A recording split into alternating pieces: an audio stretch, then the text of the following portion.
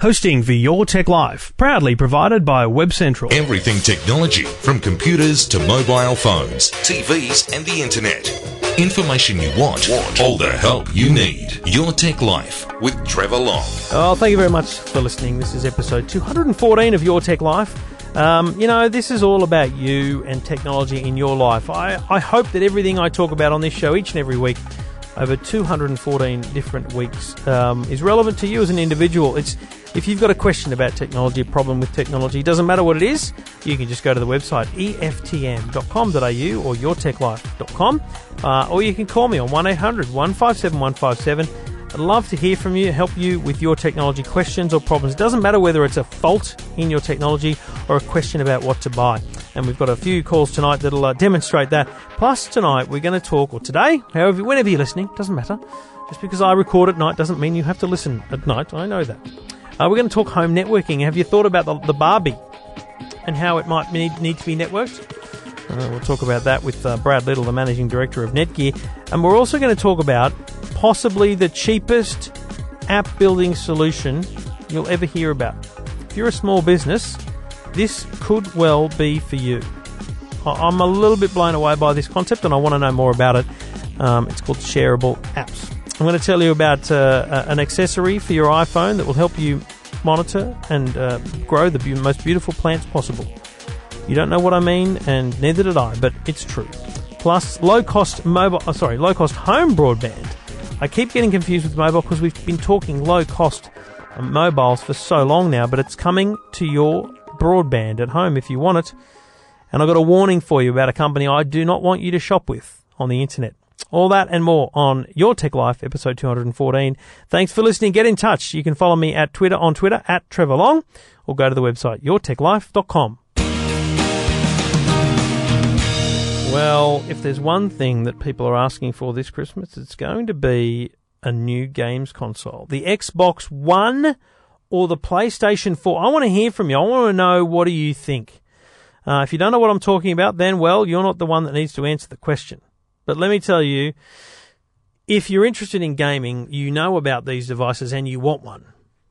I haven't decided what I am, and I get this question obviously because games company, I get sent games, it's fantastic, but what am I? I think I'm an Xbox person, but nothing beats the racing car driving experience of the PlayStation, because the Logitech G27 steering wheel and pedals that I have is compatible with the PlayStation.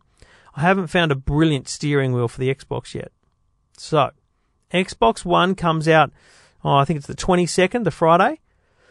PlayStation 4, the 15th. Which one are you hanging out for, and why? Are you going to buy one, or are you going to wait for the discounts to come on the old one, the PlayStation 3 or the Xbox 360? This is a really interesting topic that's going to take over the next month or so as we lead up to Christmas, because these things need to sell hot, because the games companies and Sony and Microsoft have put so much into it. It's amazing, the investment. So I've seen the Xbox One at a showcase they had recently. It was unbelievable. The Kinect camera on this thing can detect multiple people in the room. It can tell who you are just by when you walk up to it. It's fantastic. I just think it's mind-blowing. So really recommend you check it out. The PlayStation 4 I'm yet to have a look at, but we'll do so this Friday. I'd love to know what you think or that you want. Go to the website, send me an email, yourtechlife.com, or phone me up, 1-800-157-157, or hit me up on Twitter, at Trevor Long. Your Tech Life with Trevor Long. Thank you for listening. yourtechlife.com, the place to go to get in touch, or you can call 1-800-157-157. Let's go back to calls. G'day, Lynn. Hi, how are you, Trevor? Really good. What can I do for you?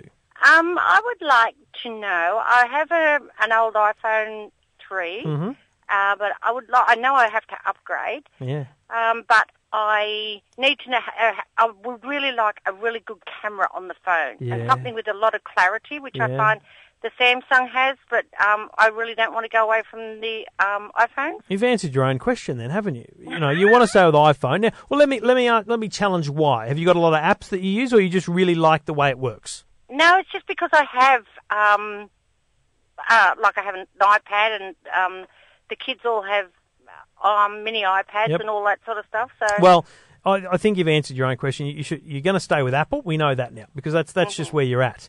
The good thing is the phone that you've got right now. It's a perfect toy for the grandkids as an iPod Touch. Basically, you take the SIM card out and you can still play apps and things on it. You can still even do iMessage. So it's still a useful device. Okay. Now, the reason I tell you to stay with Apple is because when you buy an app, it's available then to use on any of those other devices, and I think that's a really useful thing.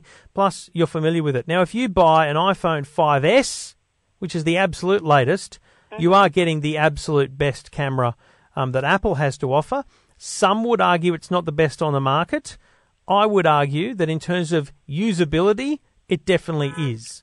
So with an iPhone, you just tap the button, it's taking photos, snap, snap, snap, snap, snap. Yep, that's right. Samsung has a great camera, but I just think the app is a little bit clumsy sometimes. So I think do you think you buy outright or go on a plan? No, I'd rather buy outright, yeah. Perfect. If you've got the money, walk into an Apple store, buy an iPhone 5S, and you know what, Lynn, buy the gold one, Okay. Just go all out. They're the same price, so it doesn't matter. And I think I'd like to say I guarantee you'll ring me back and say, wow. Because the photos are beautiful. The screen is amazing. You'll love it, Lynn. I really think you will. So, as I said, I have an iPad which has the Retina display. Oh, well, you've already witnessed it. Beautiful. Yeah. Imagine that in your hand every day. Really? Yeah. Oh, excellent. Oh, definitely. Okay. All right, I want to hear what happens when you get that phone, all right? I want to see how much you love it, all right? But definitely stick with the Apple iPhone, all right? Okay. Good on you. Thanks for much. getting in touch. And you can get in touch as well. Just go to the website, yourtechlife.com. And you're listening to Your Tech Life. Thank you for listening. Thank you for downloading yourtechlife.com, the place to go to get in touch. Let's go back to calls. G'day, Alicia. Hey, Trevor. How are you? Good. What can I do for you? Right. Well, I'm just in the middle of building, and I really want to make sure that I have the sound and the I guess the network sorted out. Yeah.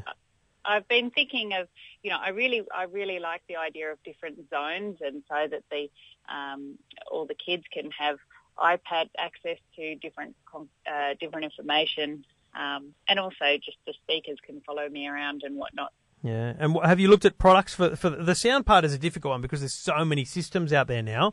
Have you thought about a system that you want to get for the music, or are you open to that at the moment? I'm pretty much open to that. Of course, I want to make sure that the data is all working and captured beautifully. So, it's a Wi-Fi enabled house, and I'd just like some central area where I can store movies and music and all my data, and we can all connect to it. Yeah. Are you a Mac or a PC household? PC. And what about? Well, bit of both, really. Yeah. Do you have a Mac computer or? No. Yeah. Okay. I have a PC computer, but the kids now have iPad-friendly schools. Yep. So it might be something that I'd need to get a Mac to operate the main console or whatnot. So what you need centrally, and I speak from a little bit of experience, thankfully, here, because I've had a little bit of centralised storage like you were talking about, plus I'm now currently renovating a new home, so I'm kind of in that same phase as you. And look, the number one thing that you need is what they call a NAS, a network attached storage. And the key to these things is they are like a mini computer that sits at the heart of your house. And they're fantastic because they offer not only a place to put things that anyone can get to, but they offer you a kind of backup. And they might be the central. So our NAS, we've got a Netgear Ready NAS. It's where all of our photos and movies live. Plus, we put all our music there. Now, the problem with music often is, how do you play it out? And even when you're using like an iTunes style play out, the network attached storage doesn't really like, or iTunes doesn't really like network storage. iTunes like music to sit on a computer. Right. And having a computer that runs all your music is fine, but it kind of means that computer's got to be on for your music to work. So you got to be looking for a network storage solution that is highly compatible with iTunes. And make that one of your requirements, because just putting music on it doesn't mean... So there's two really interesting kind of ecosystems that exist in the world, and they are Apple and other. And Apple is amazing when it's all Apple. So you AirPlay music from here to there. I've got a Sonos system that can read my iTunes library and send it around. But the other one, and let's be clear, the better one is not the Apple system. It's called DLNA. And if you have a DLNA-enabled network, so your network storage is DLNA and your devices are DLNA, like your TV, your speaker system, then you can literally use a thing like an iPad or an iPhone or a smartphone, Android smartphone, and you can literally kind of push content. So you can say, I want this file, this piece of music to play on that speaker, and I want that movie to play on that TV. But you'll never get your utopia, Alicia. Has anyone told you that you'll kind of live in a utopian world and everything will work beautifully for you? I know that it doesn't. Because it won't. I mean, I'll be honest with you. It's there's always going to be some level of compromise happen. But I guess what I would advise is that you create a real understanding of the outputs in the house. So think of them as your TV, your speakers, and your phones. So the speakers are really crucial because you can put multiple speakers in multiple rooms, and often, in fact, you won't need that network storage. You can actually just play music from your iPhone on the speaker in your bathroom or the speaker in the kids' playroom directly, like a Bluetooth connection. And it's a great thing to have that isolated connection, because then the kids are doing what they want. Whereas if you've got the money, and let's be clear, it does take money, the Sonos system is just amazing because any device can control any speaker, and you can group speakers together. So you can have a speaker in every room and group them all together, or you could separate every single room into its own room, or any combination of in between. And you do literally choose what happens to where. You can play radio from TuneIn Radio on one. You can play your music library on another. You can play directly from a phone to another. So it is probably, in my opinion, the ultimate solution. But when you look, you'll probably need to be sitting down price-wise. That's right. I mean, you only ever hear of Wi-Fi enabled speakers of the Sonos brand. Are there no competitors? There are plenty of competitors, and I've tried lots of them. Right. But, none of them are as good a quality. There's no doubt they make brilliant quality, or none of them have the true multi-room capabilities. They're all trying, and you're probably in this really bad position of where you and I are in this black hole space where this is the evolving technology right now. So I would say to you that I'm expecting 2014 to be the year of the smart home, and I expect that like 2013 was the year of the portable speaker, I think, because we've seen so many. I mean, I've literally been sent probably 15 portable speakers to review this year, these little things that are Bluetooth and you just take them wherever you go. But the big missing link is the Wi-Fi style speakers, and there's a lot around. Look up a company called Pure, P-U-R-E, the Jongo range. They're very good, but again, there's always a limitation. Like you might not be able to run two different things in two different rooms. You might just be able to exclude one room from what you're doing. Right. Whereas Sonos really literally works for every speaker is independent or can be brought together. So if you can find one that's as close to Sonos as possible, they are literally copying Sonos, which is great. It happens all the time in tech. Innovation like that is shared, shall we say. But you are probably, and I have this debate with my wife. We talk about the spending the money on the aircon or whatever, and we are better off spending the money up front than feeling like we should have waited or something later on down the track. So if you can put a budget together that allows you to build the starting point of a Sonos system, the great thing about the Sonos system is it can be expanded and built on over time. It's not finished on day one. I've just got 2 Sonos speakers. That's all I've got. But I love the fact that they're independent or linked, and I know that I can get a Sonos soundbar for under my TV, and that can be my next step. So I can build on them as we go. But building the bones of the network is crucial, making sure you said you've got a Wi-Fi enabled house. As long as you're building the best Wi-Fi network you can in terms of making sure that it's coverage across the house, then you're setting the bones for the right media play out in the future. Okay, so a lot of our rooms have already got the Cat5 cabling. Is that correct? Absolutely, yeah. Cat5 cabling's good. Okay, so I could potentially have a NAS system like Synology or like the Netgear, and have that compartmentalised across the house, and then just get like you've got just a couple of Wi-Fi enabled speakers. That's right. That's exactly right. And so what you do is you treat that Synology or Netgear or whatever it might be.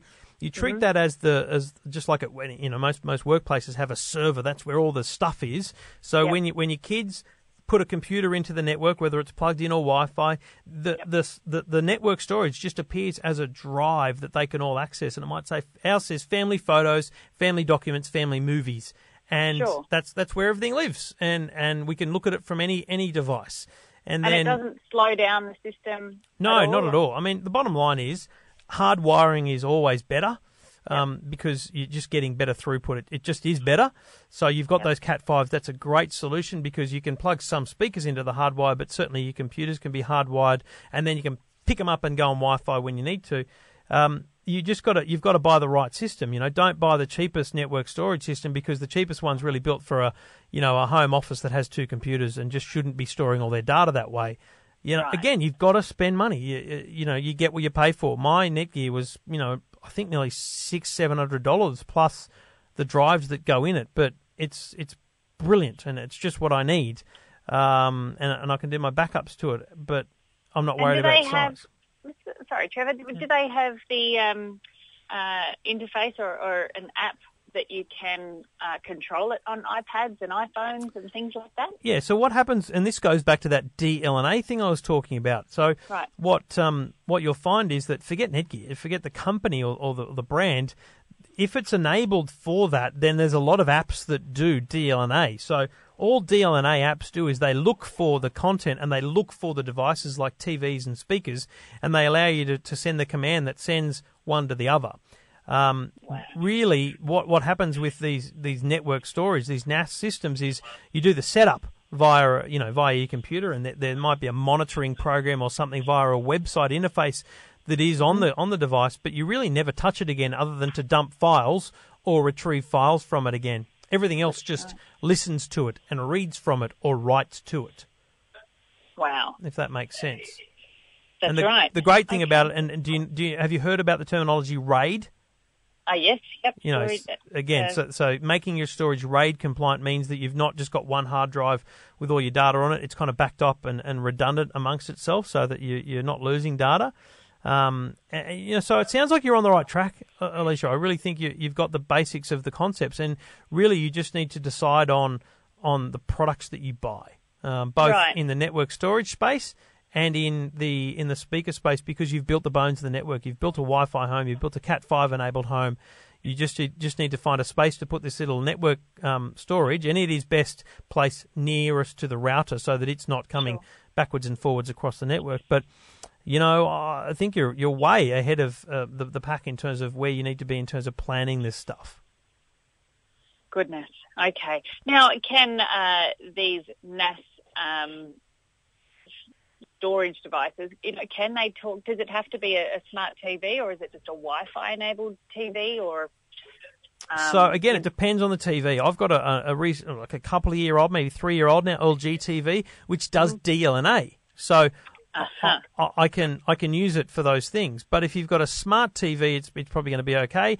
If you've got an in-between TV, then you might need to buy a little media center. A Western Digital, Netgear make them. There's a few companies that make these little tiny set-top boxes, kind of like an Apple TV, but they're not. They live in the other ecosystem that will see and read and hear your network storage.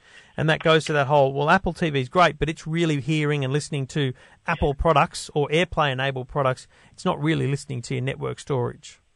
Sure. Okay, but if you've invested quite a bit of time in your iTunes library, you basically need the system to talk to a computer that is on. That's right.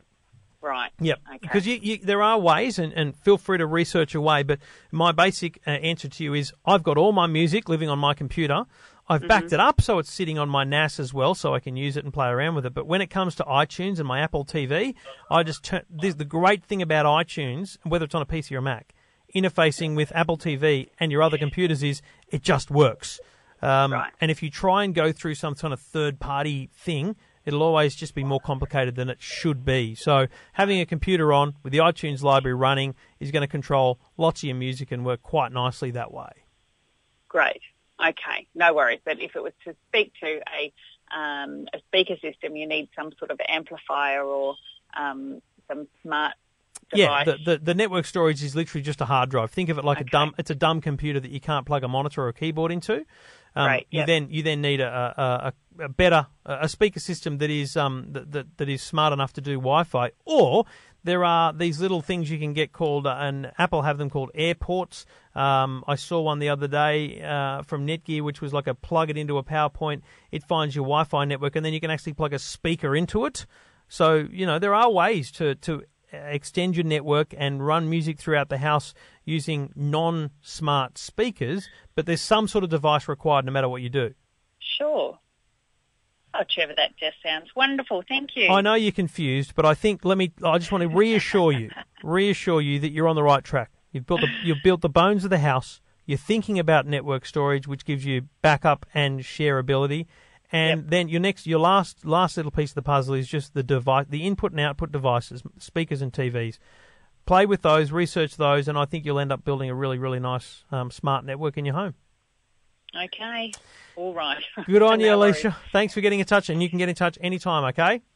Thanks for your time, Trevor. Good on you. And you can get in touch as well. Just go to the website, yourtechlife.com, or call 1-800-157-157. Talking technology without the jargon. Your Tech Life with Trevor Long. And you're listening to Your Tech Life. Your Tech Life, episode 214. Thank you for listening. Get in touch. Just go to the website, yourtechlife.com. Now, I've said it many times before, I get a lot of releases and things that are offered to talk about, and some of them are very interesting. Some of them I hope you're engaged by. I've got to be honest, this one I'm still yet to fully understand, which is why I've got my next guest on the line, because I think this could appeal to a lot of my listeners, people who are small business people or big business people and are bamboozled by the whole app development world. And joining me on the line is Adam Friedman from Shareable Apps. Adam, g'day, mate. How you doing? Very good. How are you? Well, I'm bamboozled, yes. Okay? The idea here is that you're telling me that you can create apps quickly and on the fly on multiple devices. Yep. And anyone that's had anything to do with app development would say, no, that's just crazy talk. Well, what's the principle of what you do? Oh, well, so that experience of being bamboozled is pretty common if you want to get an app done. So, look, I guess where most businesses are is they know that customers have got smartphones. There's massive adoption of all the different sorts of smartphones and tablets out there. So you just start to scratch the surface and you want to go and get an app made because, apps are great, but you run into all these hurdles when you want to get one done. You've got to build one for iPhone, you've got to build one for Android, you've got to support all these different versions, and then the app stores sort of slow things down, and it's very complicated and frustrating. So a few years ago, we started building apps, and we ran into these problems and thought, well, there's got to be a better way to do this. So we started building a platform that makes these apps. You can make one yourself, and they're shareable. So there's no app stores. You can send them direct to your database, and away you go. So, this is where it starts to get a bit complicated. But now, what's happened here behind the scenes is your team have I assume quickly created an app called Trevor Long, and they've sent it to me. And I went to a website. I put my phone number in. It sent me a text, and I clicked on the text, and it took me to a page that said, press here and add it to your home screen. And now there's my bloody head photo sitting on my desktop, and I click on it, and it looks like an app here. It's got a little menu that says, slideshow, brochure, social, video, etc. What I'm seeing here, and I guess we don't need to go into the great detail, but what I'm seeing here is basically a website, isn't it? It's a mobile, beautifully built and designed mobile-enabled website, because it's not had to be installed on my machine or anything, and it's available cross-platform. Is that correct? Well, that's correct. It's actually a bit smarter than that, in that with the mobile site, if you don't have an internet connection, you can't get back to it. Right. Whereas this is an application that comes down through the web. Right. And you've stored it on your phone, and the installation process is a bit different depending on which device you're on. But, for all intents and purposes, it's the same as a regular app. It does what most apps do, Plus, it's got the added advantage of you can send them around. So that's how it was shared with you, and that's why we've called them shareable apps. What's the framework? I mean, obviously, I'm looking at an app here that has a menu down the side, and it has the ability to add social streams, news streams, video, a brochure in that sense, a slideshow. Yep. Have you created a framework? We have, yeah. It's called Adapter, and it's our patented platform. And when we started doing this, it's funny how a simple idea can be quite complicated to make. We were making these apps all sort of one by one, but while we were doing that, we started building this self-publishing platform where people could make their own apps and start sending them out and manage their content and do all that sort of stuff. So it's kind of an end-to-end solution where you can go to shareableapps.com and create a free account, and you can start building your own app and share it around. So what does it cost me as a small business? So I want to put a brochure with a news feed, etc. up there? Yeah, that's right, yep. So free to set up and $99 a month per app. So it's price of a cup of coffee a day, basically. So, I'm sharing it. Basically, I can share it any way I want. I can share it via social or via phone number, whatever it might be. And every user at the other end, depending on their platform, gets a similar set of instructions on how to add it to their phone or their device. Correct. Yep, that's right. And then when you want to make a change to your app, everyone sees the current version, so you never have to go back to an app store and download an update or anything like that. It always stays current. So there's a whole lot of advantages there that just basically enable businesses to use this as a marketing tool, or they can use it to communicate with their staff. And it sort of eliminates a bunch of hurdles that you've got to go through if you do it, the old way. I mean, I'm literally blown away because it is so simple, isn't it? And I guess, the question is, what does Apple think? Because they've got a rigorous process of app approvals and all that kind of stuff. What does a company like Apple think? So I think we're not doing anything that contravenes anything that Apple allows. So it's all safe, and we passed British data protection laws and all that sort of stuff because we've done apps for English TV shows and channels. Yeah. So it's all above board. I think the thing is the way that system is set up is great for games and utilities and all that sort of stuff. There's just a bit of a gap in there for if you want to create something, send it out quickly.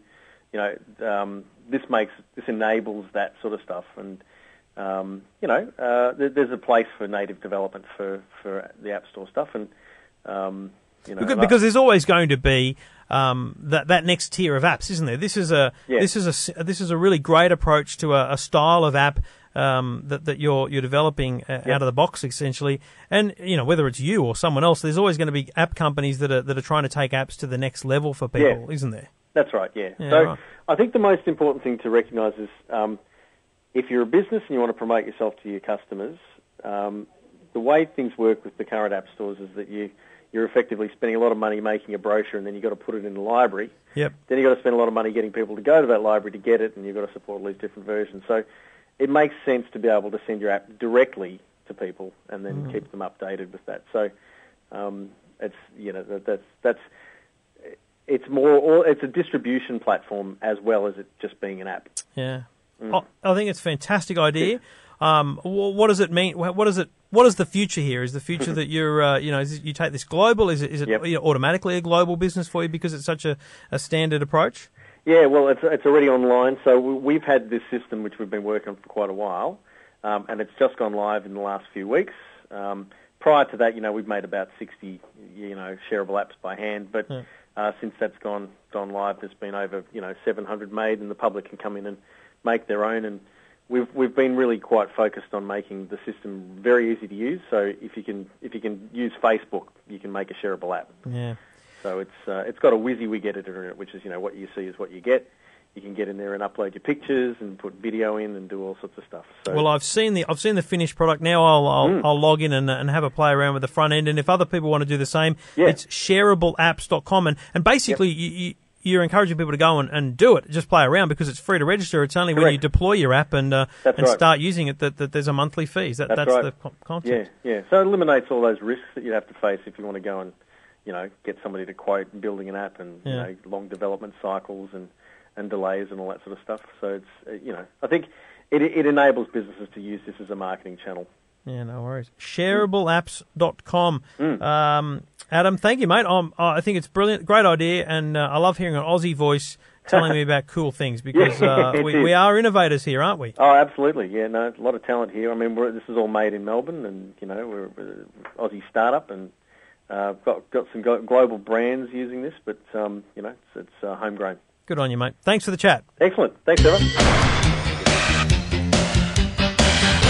Well, you might have heard of the company Parrot. They make Bluetooth earpieces and headphones and things. They also make the AR drone, which is that quadcopter remote control drone. You can control it with your tablet or your smartphones. So they invited me to have coffee and show me their new product called Flower Power, and I thought, what the heck's this? And I literally looked at the bloke and said, you're crazy. I mean, who goes to the boardroom of a company that makes high-quality audio and the most, reputable drone for home consumer use on the market and says, going to make something for gardening? It's just unprecedented.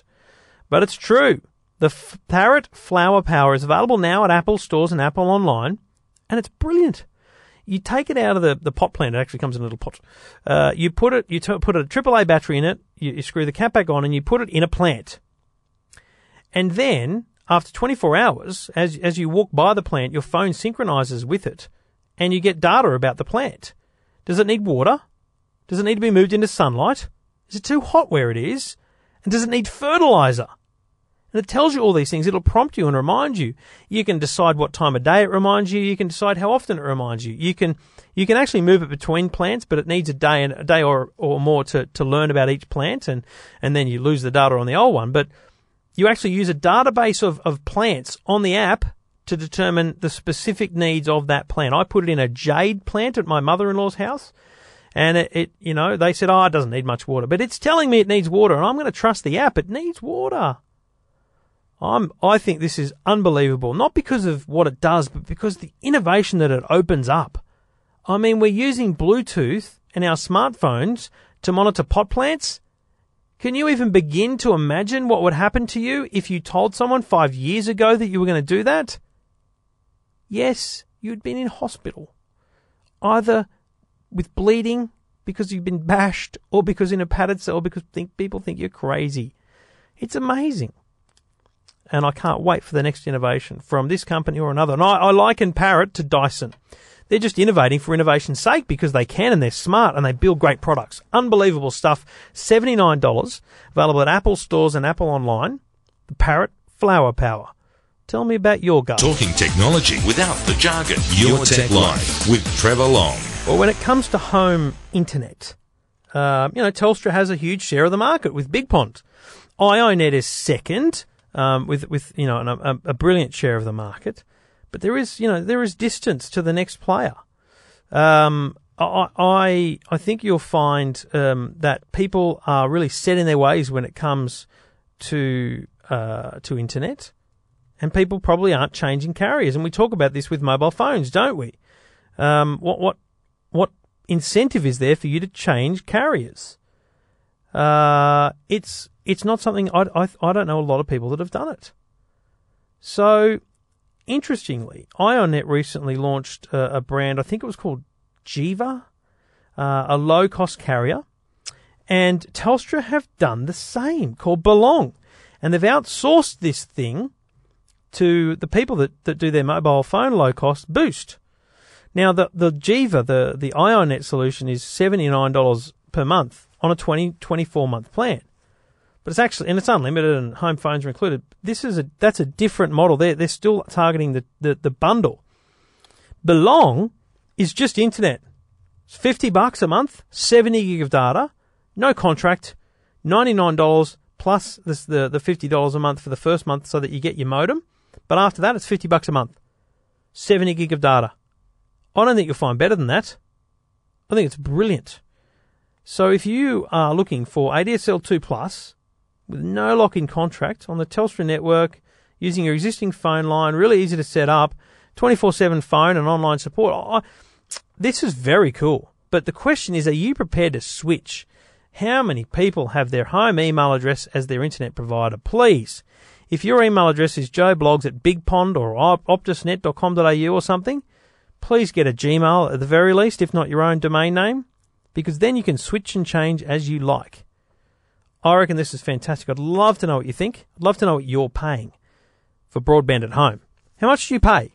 And is it a bundle? Can you actually tell me how much your internet costs at home? Get on Twitter and tell me at Trevor Long, twitter.com/Trevor Long, or go to the website and email me, yourtechlife.com. What are you paying for internet at home? Can you even tell me? I'd love to hear from you. Yourtechlife.com. And thank you for listening to Your Tech Life. My name's Trevor Long. You can get in touch anytime, any day, 1-800-157-157, or go to the website, yourtechlife.com. Now, home networking is an interesting little thing, and I'll obviously be talking about this a lot over the months ahead as I bring you details of the kind of easy man smart home that I'm trying to make clear that you can do this thing on your own. But the heart of any product when it comes to the internet is your actual network and the core network that you have at home. And I don't know whether you've thought about this, but you know what? The backyard's part of your network. And to talk about that and a little bit of home networking broadly is Brad Little, Managing Director of Netgear in Australia. How are you doing, Brad? Great, Trevor. How are you? Man, I'm really well. This is an interesting one because I was thinking about, we just bought a house. We've got the backyard for the first time in a long time that we might actually entertain in. And, whether it's the kids on their iMessage, on their iPods, or whether it's them on their Game Boys, or whether it's us parents wanting to, share and show photos on social media, just out the back on the patio or over the backyard in the Barbie area, wherever it is, it's actually becoming an important part of your network, isn't it? Yeah, it really is. Look, and I suppose the traditional backyard's probably changing a little bit through, we're heading into summer, we've got the warmer months, we're all starting to head outside, we're catching up over the holidays, Christmas, New Year's, Australia Day. We're all going to start venturing outside and catching up with family and friends.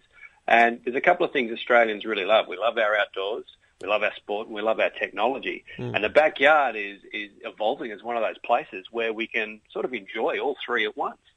And what's interesting is we've talked a lot over the last 12 months about the new range of routers, and we'll talk about it in a minute. But I always say when I'm talking about the bigger home or whatever it is that, you talk about the black spots or the dead spots in that room at the other end of the house or whatever it is, but the backyard could be one of those dead spots. And the simple thing that people need to remember is that your home network is normally based around that modem that your Telstra or your Optus or whoever it might have provided to you.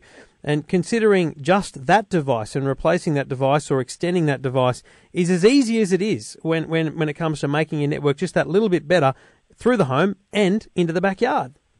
Yeah, look, we're at a point now where the technology, there's a real compelling reason for people to go and have a look at that router and upgrade it. Australians, we're really early adopters of technology, and you have a look at the amount of mobile devices that we have. Actually, the average Australian home currently has 10 connected devices. Wow! And by 2017, that's planned to grow to 25. So we've got a lot of technology throughout the house already. And what we're finding is the majority of these new devices, they're all mobile. Yeah. So we're really starting to push the limits of or reach the fringes of what our wireless network can deliver. And getting frustrated by it, because you get frustrated when you hit that fringe or that edge, you literally get frustrated by your network. Yep, that's exactly right. It's that when you go from 5 bars down to 1 down to zip, that's when the frustration really kicks in, and you sort of miss out on all the great experiences you get from all your gadgets. And what's interesting is it's not just people. Some people will roll their eyes and think, well, you can go without Facebook for 5 minutes out in the backyard. But see, music systems today. So I've got a Sonos music system which is all connected via Wi-Fi. Now I can just pick up the speaker and take it out the back and be playing music. But if that speaker's not within Wi-Fi range, there's no music for the party. So it's not just about social media here. It's about all those devices, as you say, those up to 20 devices potentially or more that are all relying on networking, whether it's independently of themselves because they've got 3G or something built into them, or they're relying on your home Wi-Fi network. Yeah, look, if you say a connected Wi-Fi backyard, it might sound a little bit crazy at first, but look, hey, there's a lot of experience, a lot of good stuff that our technology can deliver and add to our parties and our family gatherings. And it's not that hard to go and do. And look, there's probably 3 big shifts or things that are making this all possible. The first thing is we've all got screens in our pockets now. Yep. the amount of phones we carry, or the amount of devices we have, we've all got a nice, rich screen that can deliver everything from video, Facebook, audio, music, all in our pockets every single day. The next piece is the applications, the apps. The old way you used to find, you'd have to Google for whatever content you wanted to look at, and you'd have to search a little bit to find maybe the right website. But apps, the app stores now, there's an app for everything. The stuff you want to do in the backyard when we've got the family around. Hey, we've got apps to watch cricket live. You've got your Foxtel. You've got V8. You've got your music streaming apps. And it's really easy to access the content. And then the last piece, everyone's got Wi-Fi. And that's probably the last little piece that nobody's thought about. How do I need to upgrade my router so I can use these apps to get all this really rich and fun content out into the backyard? Well, let's talk about the two things that really do enable that extension of your network. Because, as I said, a lot of people have still got that heart of their network is in the office, which might be in one end or whatever. But there's two things that have enabled this revolution in terms of Wi-Fi, and they would be AC and range extenders. So let's talk about those two things. AC routers, when you talk to people about having a new router, it's not just about getting one that looks shiny. Right? Wireless AC gives you better speed and also better range, doesn't it, on compatible devices? Yeah, that's right. Look, AC is the latest standard of wireless and Wi-Fi.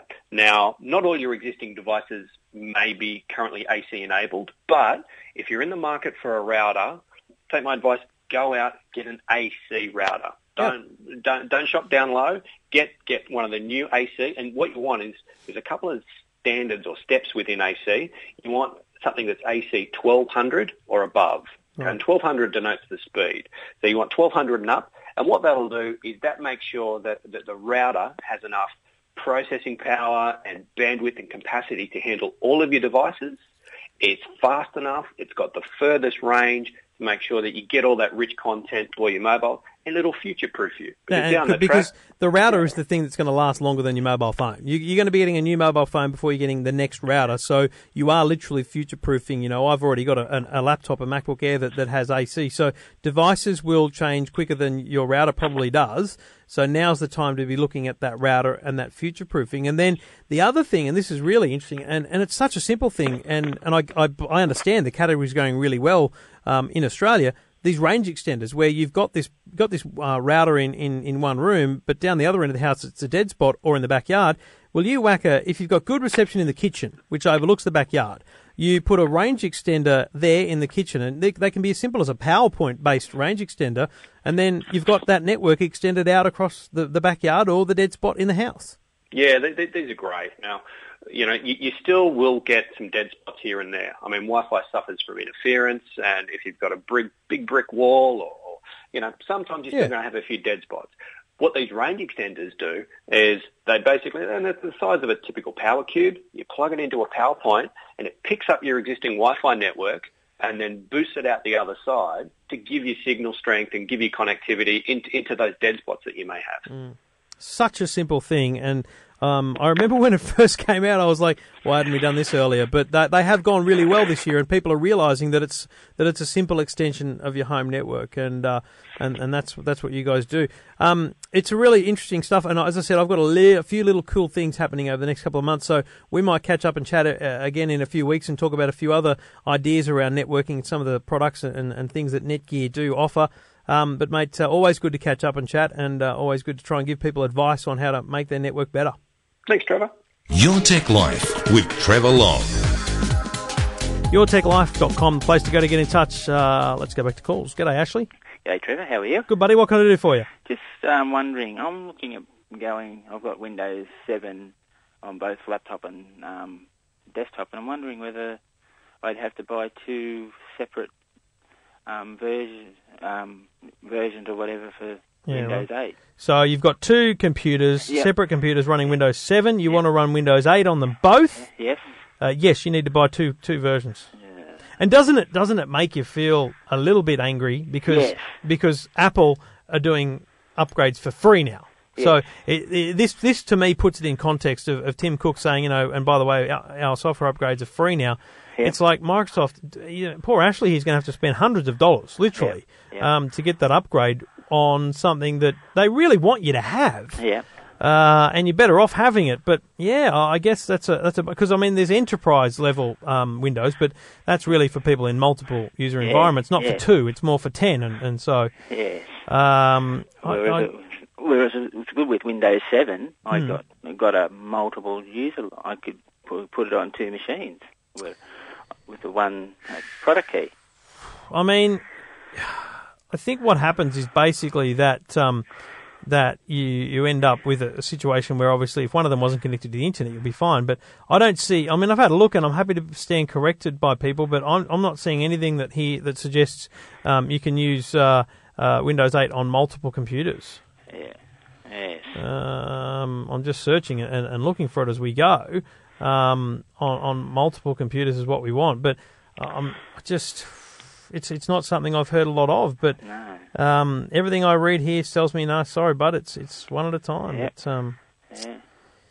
And just a little tidbit too. I've just come back from Hawaii, and in the big Almanoa shopping centre, on one side of this alley there's a Microsoft store, and on the other side there's an Apple store. Same bloody thing in San Jose. Stephen Fennick and I were there last year, and it was funny to see it. Like literally, they weren't opposite each other, but they were 10 metres down essentially. Now let me ask you this: which one had more people in it?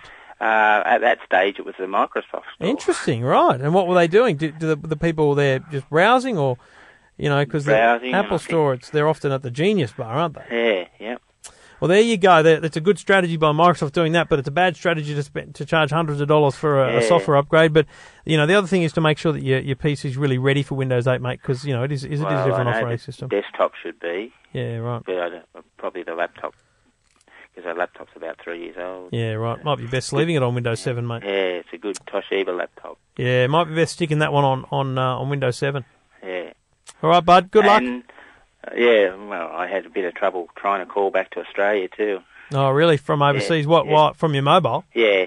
Well, who are you with? Boost. Yeah, well, you got to buy a data pack. Overseas roaming I meant pack. to do that before I went and forgot. Well, I'll be honest, and again, this is the example of things you can do as a non-contract user. But because when I go to CES in January in the US, I'm going to switch back to Vodafone, because switching to Vodafone for a month. Yeah. And roaming for 5 or 6 days is going to be cheaper than having to put on the data packs and worrying about all my data and things. So I know the Boost data packs are $25. Yeah, well, when you're roaming, mate, that's $25 is 5 days on Vodafone getting your normal plan. So I think it's still the best offer out there. Yeah, I should have thought of that. Should have thought before you left, mate. Well, I hope you had a good time, mate. Yeah, we did. Good on you, buddy. Thanks for getting in touch. All right, see ya. Bye. Cheers.